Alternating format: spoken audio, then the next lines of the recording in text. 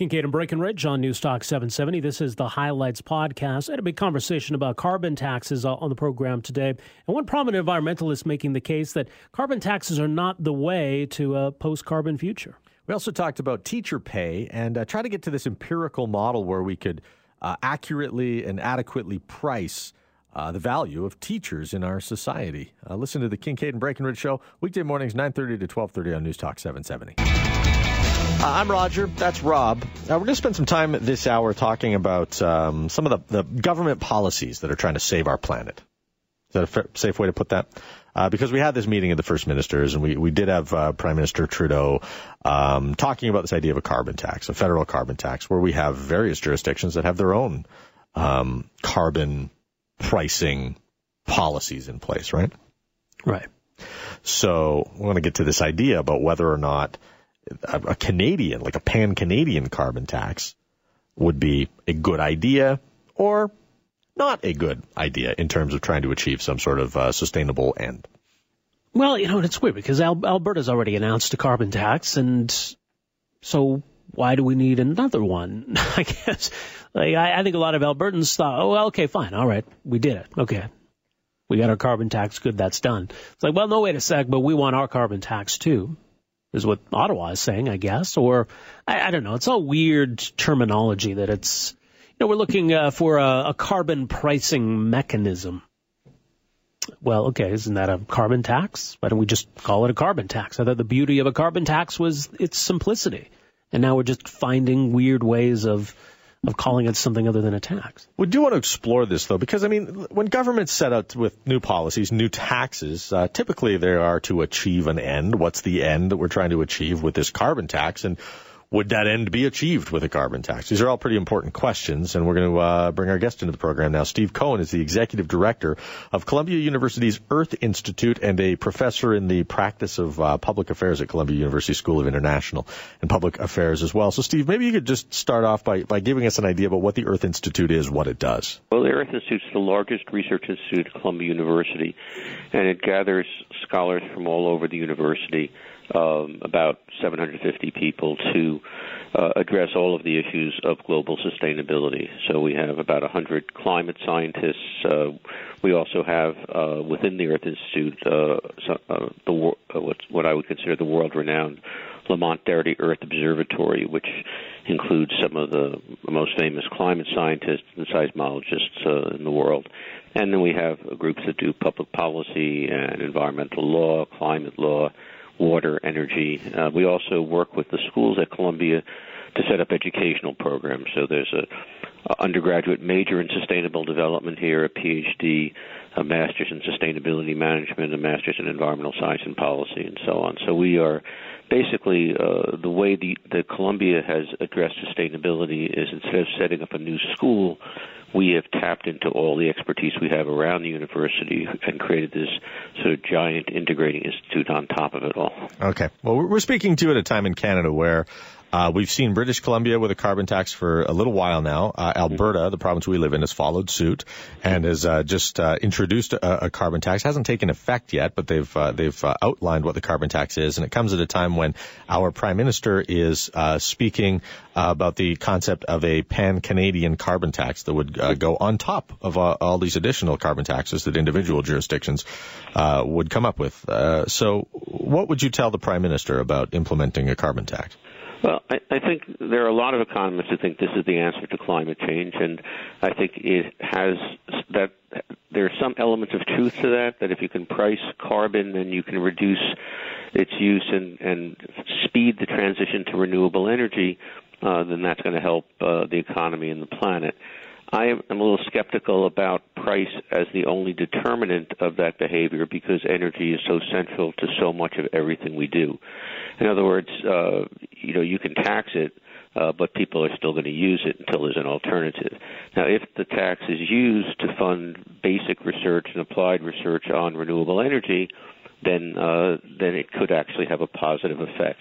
But a tax itself, if I punish you for doing something but I give you no alternative, you're going to keep doing whatever the bad behavior was till there's an alternative. But you think it drives the search for that alternative as companies faced with the choice of continuing with the status quo and paying the tax on the emissions, or looking for innovation that will help them avoid those emissions and avoid that tax? Does it drive that?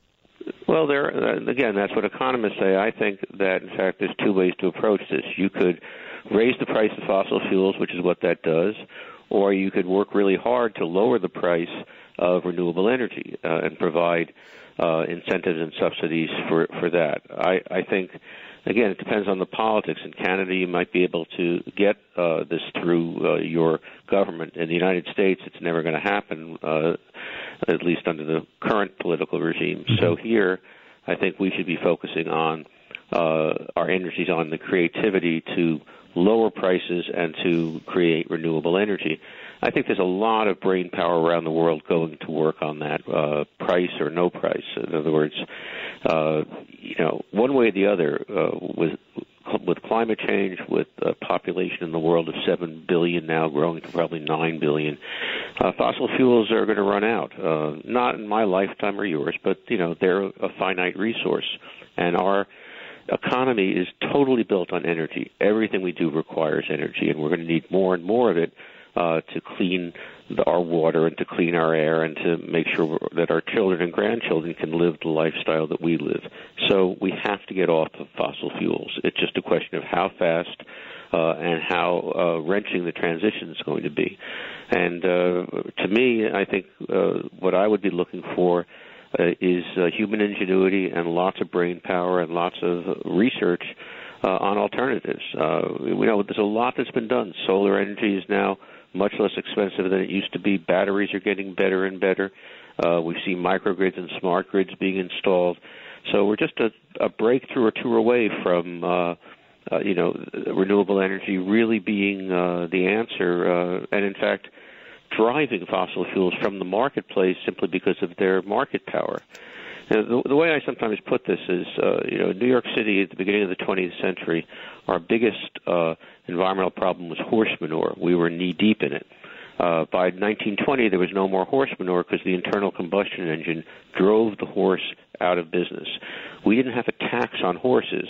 We just found out something better. So what I would like to see is, an electric car with a 1,000-mile battery range. If you had that, you'd have no reason to buy, an internal combustion engine. To me, that's the answer. Now, people who advocate the carbon tax think that brings it about faster. Maybe it does, maybe it doesn't. Well, doesn't it level the playing field? I mean, right now, you look at excess supply and how cheap fossil fuels are at the moment. How can alternatives possibly compete with that? Well, that's a short-term problem. Basically, we've spent so much time in the last quarter century generating new sources of oil around the world and digging in places we didn't used to dig. And in fact, the technology of extraction has gotten more and more advanced. And, the Saudi Arabians and others are still pumping like there's no tomorrow. So it is going to continue to drive the price down. And that's a problem. That's another reason to prop up the price of gasoline with the tax. Like I said, if it's politically feasible, it's not a bad idea. But I don't think in and of itself it's the answer. I think, again, no matter what the price of oil is or what the price of energy is, you need it. And, if you set the tax very high, people are still going to use it. So the real question, I think, is what do you use how do you take that money and use it for the innovation that we need to replace fossil fuels? Right. If we walk this back, though, to the concept of the carbon tax, it is an attempt to change the behavior. And we talk about these Pigovian taxes from time to time on our program. And the notable one is a tax on cigarettes, a so-called sin tax, where the alternative is not smoking, and that is preferable to the government. Right. Sure. But, in this case, you're taxing people on carbon, and the alternative isn't don't use energy. It's use a different kind of energy, which just isn't there. But I sort of wonder if we're in a place where we'd prefer to punish a behavior rather than encourage another behavior. And right. I'm wondering if you could cite an example of a time where a government chose to not punish, but instead chose to encourage a different behavior, and it worked out fantastically. Well, I mean, again, I'm not an expert in Canada, but here in the United States, we decided after World War II that we wanted to promote home ownership. So we made interest on mortgages tax deductible. We made property tax deductible, and we developed something called the guaranteed mortgage. So people could buy a home by putting 10% down. And the house itself and its rising value was its own insurance. So what happened in the U.S. is we went from being a nation of renters to a nation of owners. Home ownership at its peak hit around 70%. So you can use positive incentives to affect behavior. There's no question about it.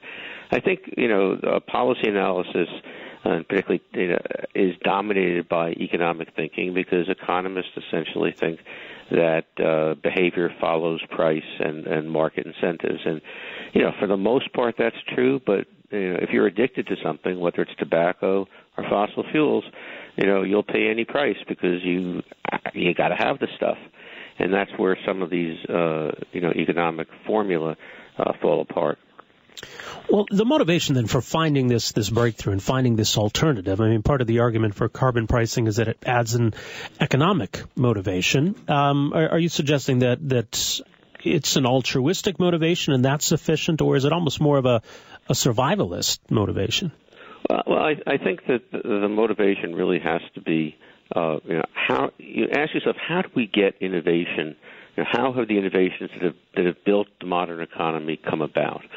And so, if you go back to the most recent things like GPS or the smartphone or the internet, those were all U.S. Department of Defense research projects. In the case of GPS and shrinking computers and cell phones, it was to make sure that our missiles, when we launched them, hit Moscow and didn't hit Paris. That was the objective of those things. It turned out we've never sent any rockets to Moscow, but boy, that GPS certainly helps you when you're trying to get out of a traffic jam. So we need, and interestingly enough, the military in the U.S. is doing a lot of research on solar because they discovered in Iraq that oil tanks were really big targets for IEDs. And so if you could power a base with solar power, it was much less vulnerable to attack. So there is a lot of basic research in applying nanotechnology to solar cells and extending battery life, and some of those technologies are starting to be commercialized. And I think what we want to do is accelerate that process so that you get to a point where instead of spending $15,000 to put a solar array on a roof, your solar array fits on a window.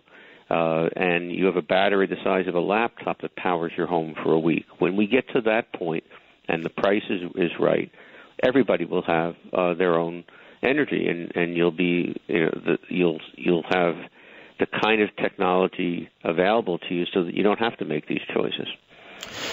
In the meantime, governments look out for their own, and they've only got 4 years to impress people with their policy ideas. And I look at the idea of a carbon tax as being politically expedient, but not necessarily well thought out. Well, I think that it has the advantage of being large scale and symbolic. And what I'm concerned about is what is the money used for. Now, it's a regressive tax. Now, poor people use a higher proportion of their income on energy than rich people do. I mean, that just makes logical sense. So you have to figure out some way of getting those funds back to the people for whom it has the largest impact. And, it's not going to do much good for them to wait a year before they get a check to pay for, the extra cost of heating their home over the past winter. So there needs to be, in addition to the tax, a whole set of other policy devices and tax devices to deal with the impacts of these kinds of taxes, particularly on poor and working people. All right, well, fascinating conversation, Professor Cohen. We'll leave it there. More at earth.columbia.edu, the website for the Earth Institute. Really appreciate your time here this morning. Thanks for the insight. Thank you. Take care. All right, so there you go. That's Stephen Cohen, Executive Director of the Earth Institute at Columbia University. Why he doesn't like a carbon tax. I agree. I also don't like a carbon tax. You know, it's the thing that stands out to me about that conversation is when he says, like, you know, it's one thing to tax a behavior that people can get away from or that there's an alternative to. And maybe an example of that is like a tariff on an imported product that you can already buy at home. Does that make sense? So like we're taxing the American beer. You can buy Canadian beer. So the alternative is like, all right, so they're trying to make you behave a different way. But, you know, like it or not, we're going to use energy. We're going to expend, you know, this carbon resource. So it's not something we can get away from. So by putting a tax on it, you're basically punishing people who need to use energy.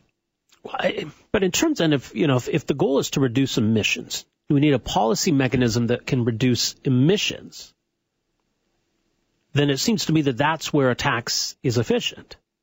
The taxes do impact behavior.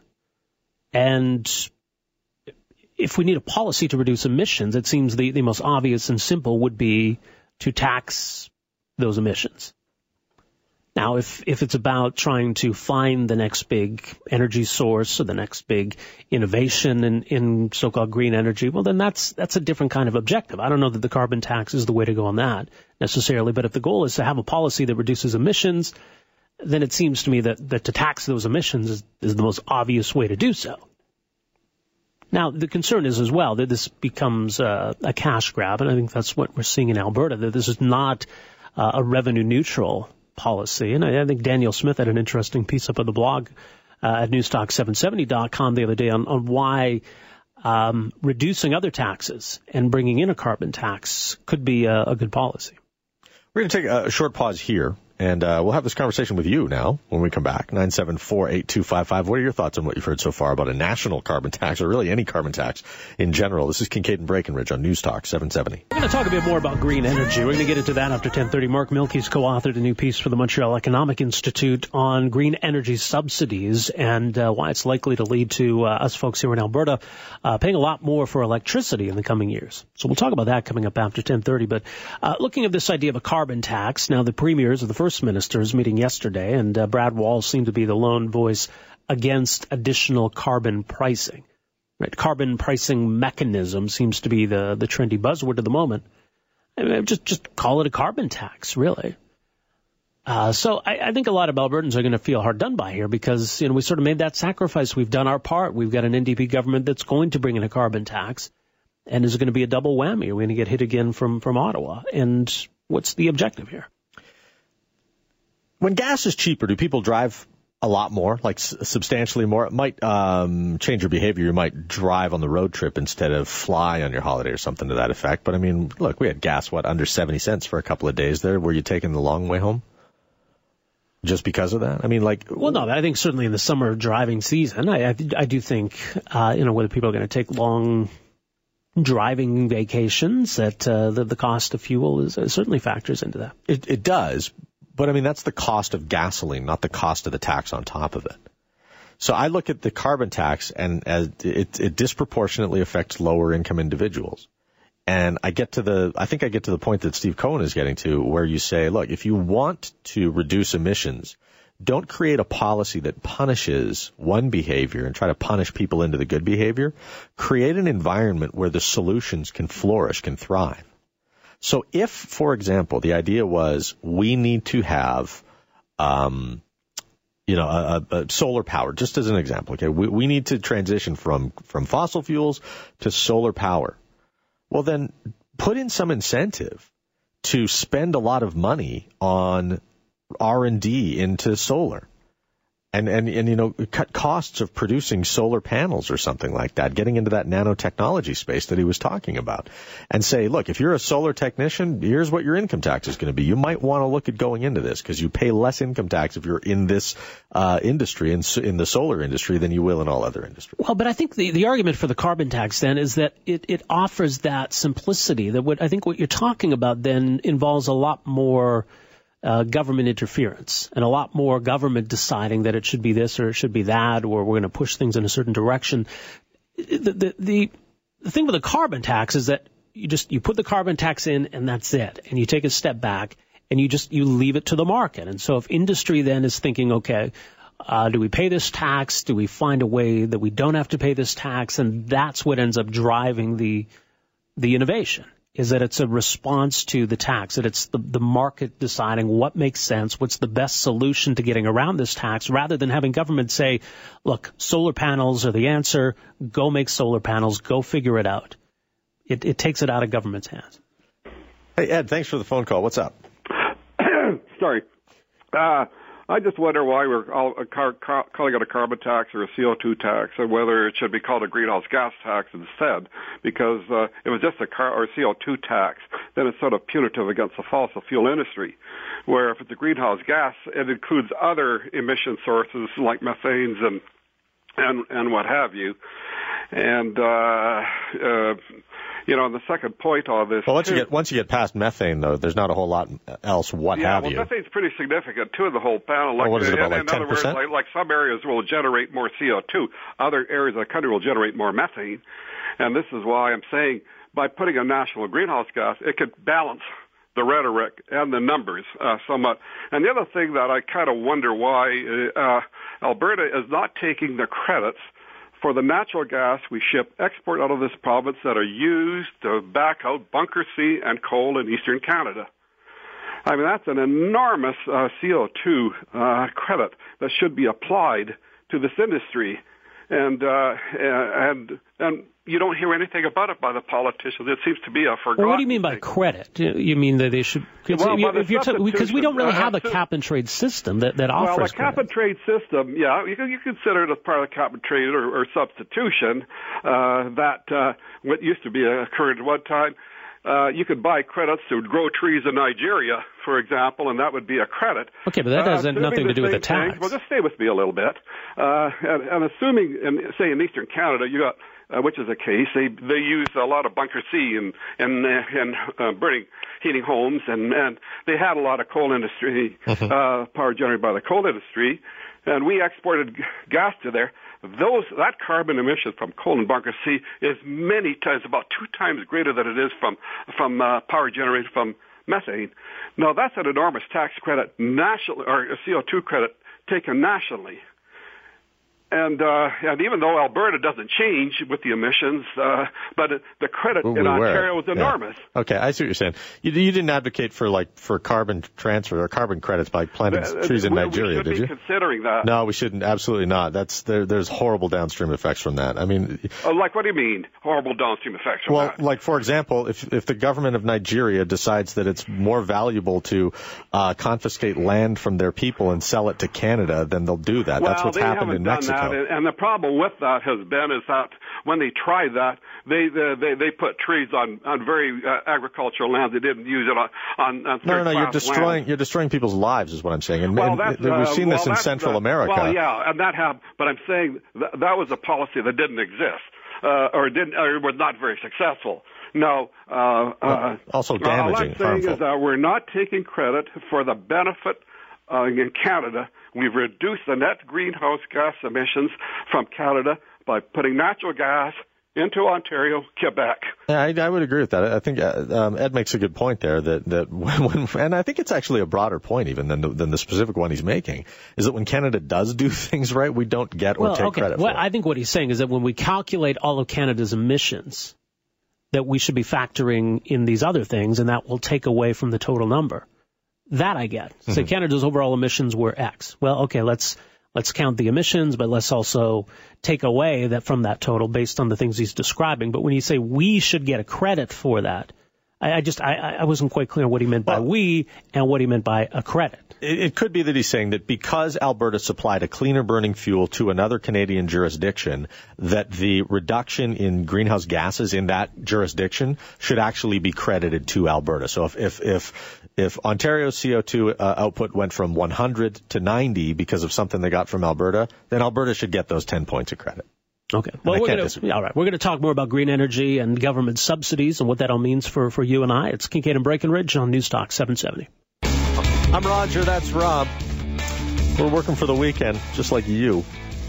Well, everybody, really. Yeah, that's what I meant. I mean, I was just doing it like one-on-one, the secret of great radio, Rob. One-on-one. That's the magic sauce. So we've got this conversation that I guess is just a carousel, right? This chit-chat about what we should do with our public sector employee contracts when they come up. Right now, it's teachers. You know, it could be nurses, it could be anybody. Right now, it's teachers. And we got to figure out now how much we're going to pay teachers. The government's going to say, well, times are tough, and we value public sector employees. And the teachers are going to say, we took no pay raises for 3 years and a meager one last year, and now we want our due. And we, the public, who will pay the teachers with our own tax dollars, are going to sit here on the sidelines and go, I hope you guys work out a good deal. Well, this is what David Agin, the education minister, said recently, because he's got to negotiate a new contract with teachers, says that these negotiations will probably set the tone for many other public service negotiations that will take place in the coming weeks and months and years. So I feel the full weight of that responsibility of setting a tone that is affordable for this province during this difficult economic time. So setting an affordable tone. In terms of negotiating with the people that work for the province, for the government has to figure out how much money do we have, how much money can we pay these people. So it's inevitable that these kinds of negotiations get caught up in the swings in the economy. And when times are great and we're rolling in cash, it's easier for unions, I suppose, to squeeze more out of the government. Right now, we've got a government that's very favorable to unions of all stripes, saying that, we don't have much money. The cupboard's pretty bare, and so it's not, there's no guarantee that this is going to be favorable to them. I feel like it's the busloads of crybabies who get their rhetoric that rises to the top of this conversation every time, because we get, if you ask it, you say, what's a fair price for a teacher? Somebody will say to you, oh, you don't value the work that teachers do, and then you don't get to have the argument. You don't get to ask the legitimate question. And then on the other side of that, there's people who are saying, well, everybody else in Alberta is hurting. They need to take a pay cut, too. And I think to myself, does that apply across all boundaries? I mean, what should radio DJs make in relation to what coal miners make? And the question that I want to have answered, and this is what I'm going to personally explore in this conversation. The rest of you are free to do whatever you want. But I would like to know if there's a way that we could figure out the productivity of what teachers do and figure out the price per unit of that productivity, and then we would have a benchmark that we could establish for today and forever of how much we pay teachers. What's a fair price to pay teachers that's like empirically supported? Well, and again, I mean, if teacher pay is linked to outcome, we want better student outcomes, and so maybe then if paying teachers more means we get better outcomes, maybe that money is worth it. Maybe it pays for itself in the long run. But, what does the economic evidence tell us about how best to pay teachers? Joining us on the line is Eric Hanushek, who's Paul and Jean Hanna Senior Fellow with the Hoover Institution of Stanford University. Professor Hanushek, great to have you with us. Welcome to the program. Thanks for having me. Well, there's a considerable amount of research on the link between teacher pay and student outcomes, or how best to pay teachers in the first place. Is there any kind of general consensus from all of that? Well, I think there is a consensus, and that is that right now most places don't link pay at all to the productivity of teachers. So what we've learned over the last 50 years now is that there are big differences in how effective individual teachers are, but unfortunately, the differences in effectiveness are not linked to the amount that we're paying individual teachers.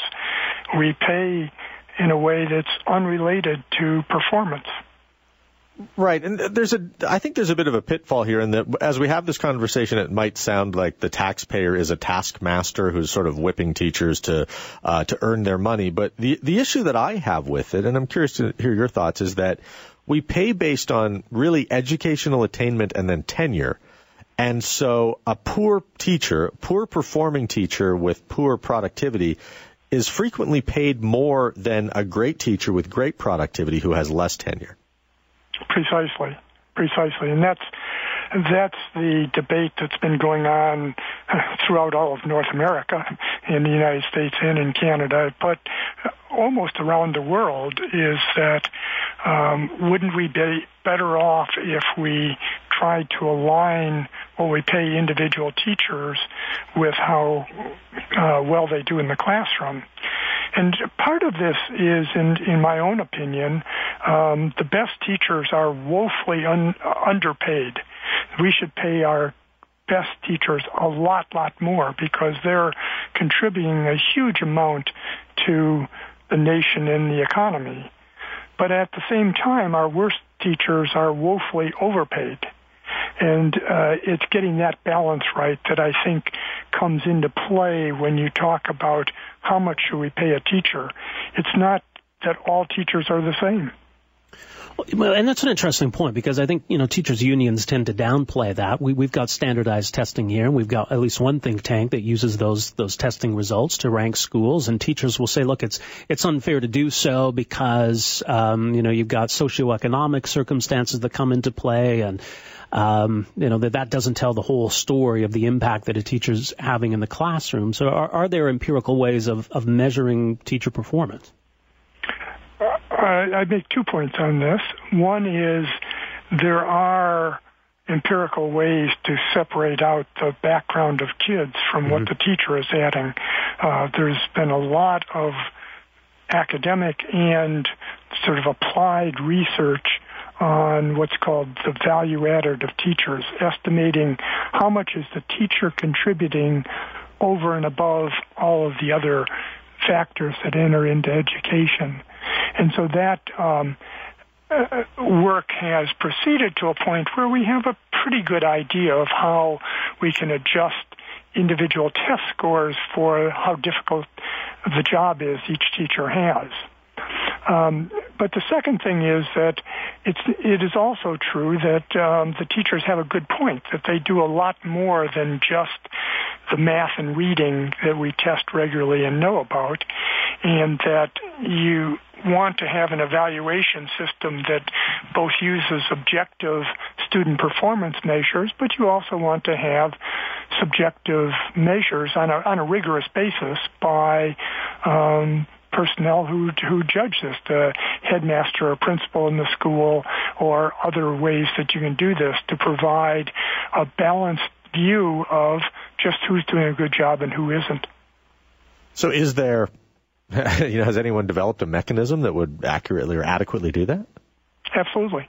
The best example is actually one that is found in Washington, D.C., and if you know the United States and Washington, D.C., you know it's a really bad school system. It's a tough place, and the schools historically haven't done very well. But 5 years ago, they developed a new teacher contract that had an evaluation system for all teachers. If there were test scores, they used test scores for half of the evaluations and then judgments by outside evaluators, professional evaluators, for the other half. If there were no test scores, the outside evaluators were solely responsible for this. It turns out that there's only, in at least Washington, D.C., about 20% of the teachers that have the right test data and other information to allow estimating these value-added scores for teachers. And so most teachers in Washington were evaluated under a very formal evaluation system with professional evaluators. Now, the important part of this story is that after this system was operating for a while, you could see that it had quite noticeable effects on student outcomes. Students were doing better. Teachers that shouldn't be in the schools were more likely to leave the schools. And in fact, the formal evaluation system would fire a teacher who was in the bottom part of the distribution for 2 years in a row. But it would also give very large bonuses and bumps in base pay to teachers who are doing very well. So the good teachers stayed around longer, the bad teachers left earlier, and kids learned more. Well, this is interesting because then, the tendency seems to be, certainly for the governments here that we're familiar with, and I suggest governments elsewhere, that we're not looking at what kind of outcomes we expect. We're just basically looking at the total bill of teacher payrolls and saying that maybe that should be higher or maybe that should be lower, that we're missing out on this, this innovation. Well, that's absolutely correct. That's not the way to be doing it, because, as you pointed out in your introduction, there's very little way to decide how much should a teacher be paid. We know how we pay newsmen and miners. There's a market there that determines salaries to a large extent, and if somebody is underpaid, they leave private companies and go someplace else. If they're overpaid, the company goes out of business. But that doesn't happen with government employees. And so, particularly in instances like teaching, where you can observe the outcomes of their work through student performance, government should be focused more on at least trying to copy what the market does and reward people for doing a good job and not for doing a bad job. Right, and that sounds a little bit like merit-based pay. I don't necessarily think you're advocating for that, but there's this one argument that always comes up when we talk about merit-based pay, which is if you had a great teacher and someone else said, hey, you get paid a lot on this new system and you're a great teacher, what's your secret? That person would never talk, and you would never share the educational, incentive, or not incentive, but that enterprising type of teacher would never share their secrets, their trade secrets with other teachers because they want the money. That's been suggested. I think that argument is really overdone. I'm paid on a merit basis. Somebody's making a judgment about whether I'm doing a good job or not, and I'm willing to tell people what I'm doing. I think that's really, there are possibilities of all kinds of mischief from merit pay, of people cheating on tests or not telling other people and so forth. And there's some of that goes on that you have to pay attention to.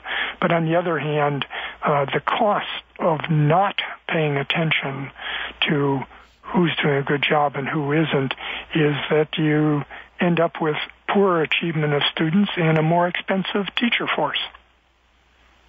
So do we have jurisdictions then that we can look to say, well, this has been tried in this jurisdiction and it worked great, or this was tried here and it didn't work so well? Well, that's what I say. Washington, D.C. is an example where they've actually tried it. There's evaluations of it that are really quite good evaluations that show success. I'm currently working with people in Dallas, Texas, where they've spent a lot of time introducing a very different kind of pay system that is based upon performance. Now, we don't have the results yet, but you can see how different this is than paying somebody for how much experience they have or what degrees they have. So you mentioned a while back about the contribution to the economy.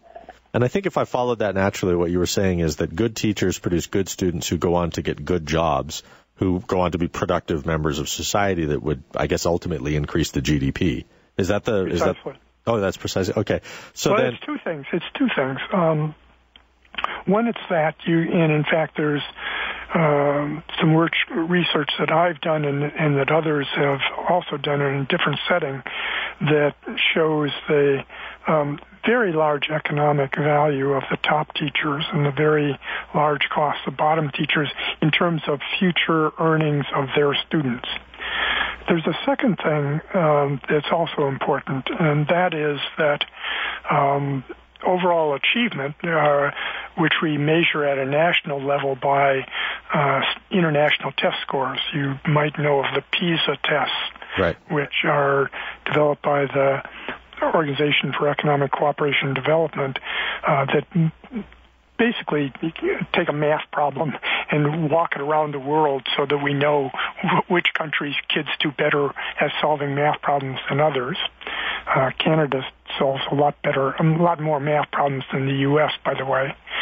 But we now know that performance on these tests is a very good indicator of skills that are important for the national economy and that determine economic growth in the future, long-run economic growth. And so it makes a huge difference to a country to have high-achieving kids because they grow up to be workers that increase the productivity of the economy and, in turn, lead to higher economic growth. Interesting. Eric Hanushek, thank you so much for your time today. We appreciate it. Good talking to you. Good luck with the negotiations that you're facing. Well, I'm not sure anything will happen by this conversation, but let's hope maybe you inform some of the players. We appreciate it. Bye-bye. Bye-bye. Eric Hanushek, Paul and Jean Hanna Senior Fellow at the Hoover Institution of Stanford University, that is. Rob, let's take a break right here. We've got some people phoning in and lots of text messages that we can get to after a quick pause. You're listening to Kincaid and Breckenridge on News Talk 770. All right, 974-8255 is our telephone number. You can text us as well, 770-770. You know, the question of whether teachers are overpaid or underpaid, I mean, that's a hard question to answer. You know, two of our economist buddies, Trevor Tombe and Mike Moffat, were having this conversation on Twitter. And an interesting point that Mike Moffat made was that, well, if teachers were overpaid, or anybody was overpaid, he says you'd expect large labor surpluses where the wage was above what market forces would dictate. And in Alberta, the unemployment rate for education is pretty much at the national average, about 3.5%. So that's one way to look at it. I mean, you can look at what the average earnings are in Alberta. You can look at cost of living in Alberta. You can look at a lot of things. You can look at what teachers are paid in other provinces. So I don't know how you determine that in the first place. So that's why I think we need to look at what Eric Hanushek is talking about. How do we get the best outcomes? Because then you're getting value for the money you're spending. Let me float this balloon. Just going to put it out there. In the union environment, in like the Alberta Teachers Association environment, half of the teachers are either overpaid or underpaid. Okay. All right. You see what I'm saying? If I were in the 90th percentile of teachers, I would probably want the union to break so that I could get into a system where I'm earning more of what I'm worth compared to the rest of the area. Which is to say, if it were a hockey team, somebody in the ATA is a 50-goal scorer, someone is a fourth-line plug. They probably make the same money. Well, and someone made the point that, living in Calgary and earning, say, 60 or 70,000 a year, that can be tough to do, right? I mean, there are people who earn less than that, obviously, but, it's just odd because, a teacher living in Drumheller or Wetaskiwin, that money goes a lot further. So there's a lot of variation even within Alberta if you want to get into cost of living. Let's get to the phones here. Mark has phoned in. Hi, Mark. Thanks for the call. Hey, guys. Hey. In my opinion, I think any government employee is overpaid. But that being said, you guys never touched on that teachers don't actually work the full year, right? Their salary is based on 10 months. And also, I know when my kids went to school, the professional days always seemed to end up on a Friday or a Monday. Yeah. Another thing as well is, now I'm trying to think too fast and the words aren't coming out of my mouth. Okay, the point about teachers, they work. Bad, but it's not working. All right. Okay. But, fair enough. The Easter holidays, March break, the summer holidays, the Christmas holidays, all those taken into account. I'm sure a teacher maybe works, 125 days a year? Sure. Listen, I don't know the numbers, but anyway, people. I'll just give you guys with that and Okay, no, I appreciate the call, Mark. And people respond to that, by the way, before you go, Rob. People respond to that by saying, well, sick days taken out of vacation, et cetera, et cetera. So there's a belief in the teaching profession that it balances out. Yeah, I don't know. I think you'd hear that argument. I mean, it's tough to gauge how many hours in a year a teacher works because what do you count as work, right? I mean, if you're at home on a Tuesday night marking tests, I guess technically you're working, right? Yep. You're planning tomorrow's lesson. So I don't know, that can be a gray area. But I mean, essentially we're talking about you get this much money over the course of a year and your job is to be a teacher. I don't know if Mark's suggesting that, well, you got 2 months off in the summer, you can go be an Uber driver for 2 months. Right. I don't know, is that what we are expecting here? So I don't know. I mean, it seems this is your annual compensation. But yes, okay, the school year happens to be, 10 months. I don't know how we change it based on that. Yeah, and I don't know if that argument gets to the point, right? Because ultimately we do want to figure out how we value teachers. We don't want to scrutinize what they do. Like, how do you value, I'll just put myself at the center of this. How do you value me? I sit in a room and I talk. Right? So is this it from... What the hell? Yeah, That's all you do. That's it. My entire job is for 15 hours a week, I sit in this chair and I flap my gums. But, of course, you don't see any of the other stuff that I do. So nobody sees me reading all the papers and the content that I use to inform myself about the show, or nobody takes into consideration all the other things. So it's really easy, basically, just to say, well, as I see you working, this is why I can justify my claim that you're overpaid. But we do have to kind of get to this idea where we look at the outcomes, I think. We look at teaching as units of productivity and pay people according to how much productivity there is in the environment. That's how we, the employers, get our best value out of it. Well, and that's the point, and that's part of the argument teachers make, right? That we need good teachers, we need well-paid teachers because the work they do is so important. So we can measure outcomes then. We've got something to link it to. I mean, it's a little different with a family doctor. How do you judge who's a good family doctor? Or someone who's a good surgeon? I mean, obviously we expect them all to be good surgeons. Right. Like, you're not really good at doing, knee surgery, so we're going to pay you less. It's like, well, no, if you're not good at knee surgery, you shouldn't be there at all. So, that's tough, right? But if you use mechanics, for example, right, and you take your car to the mechanic and say, fix my car, and then you drive off the lot and it's not fixed, you don't go back to the mechanic unless it's to get your money back. But you can fire that guy and you can move on. We don't really get a chance to fire the teacher, do we? We don't get a chance to fire the teacher. Well, I guess it depends what you're talking about. I mean, if a teacher is doing something inappropriate with a student, a teacher can get fired. But is a teacher getting fired for performance, not being a good teacher? I don't think that happens very often. Let's get Steve in here really quick. Steve, we've only got about 20 seconds for you, so please go ahead. Yeah, I just wanted to call in. My brother lives with me, and he's a teacher for Calgary Catholic. And I just get to see him every day and how much effort he puts in. And basically, when he comes home, he talks to me about how excited he was about a great lesson plan that went on. And just, he also tells me about the other coworkers he has that show up late or hungover. Right. That abuse basically the job, and he's proud of what he does, and he puts a ton of effort into it. And the profession, I can't think of many other than maybe doctors that is more important to our society. They are shaping everything. Right, Steve. Thanks very much for the call, and I think he just kind of points out the disparity amongst the entire teaching ranks, and maybe they don't all deserve the same paycheck. All right. Well, we've got a interesting conversation coming up after the 11:30 news. That's all I'll say for now. We're back with more right after this.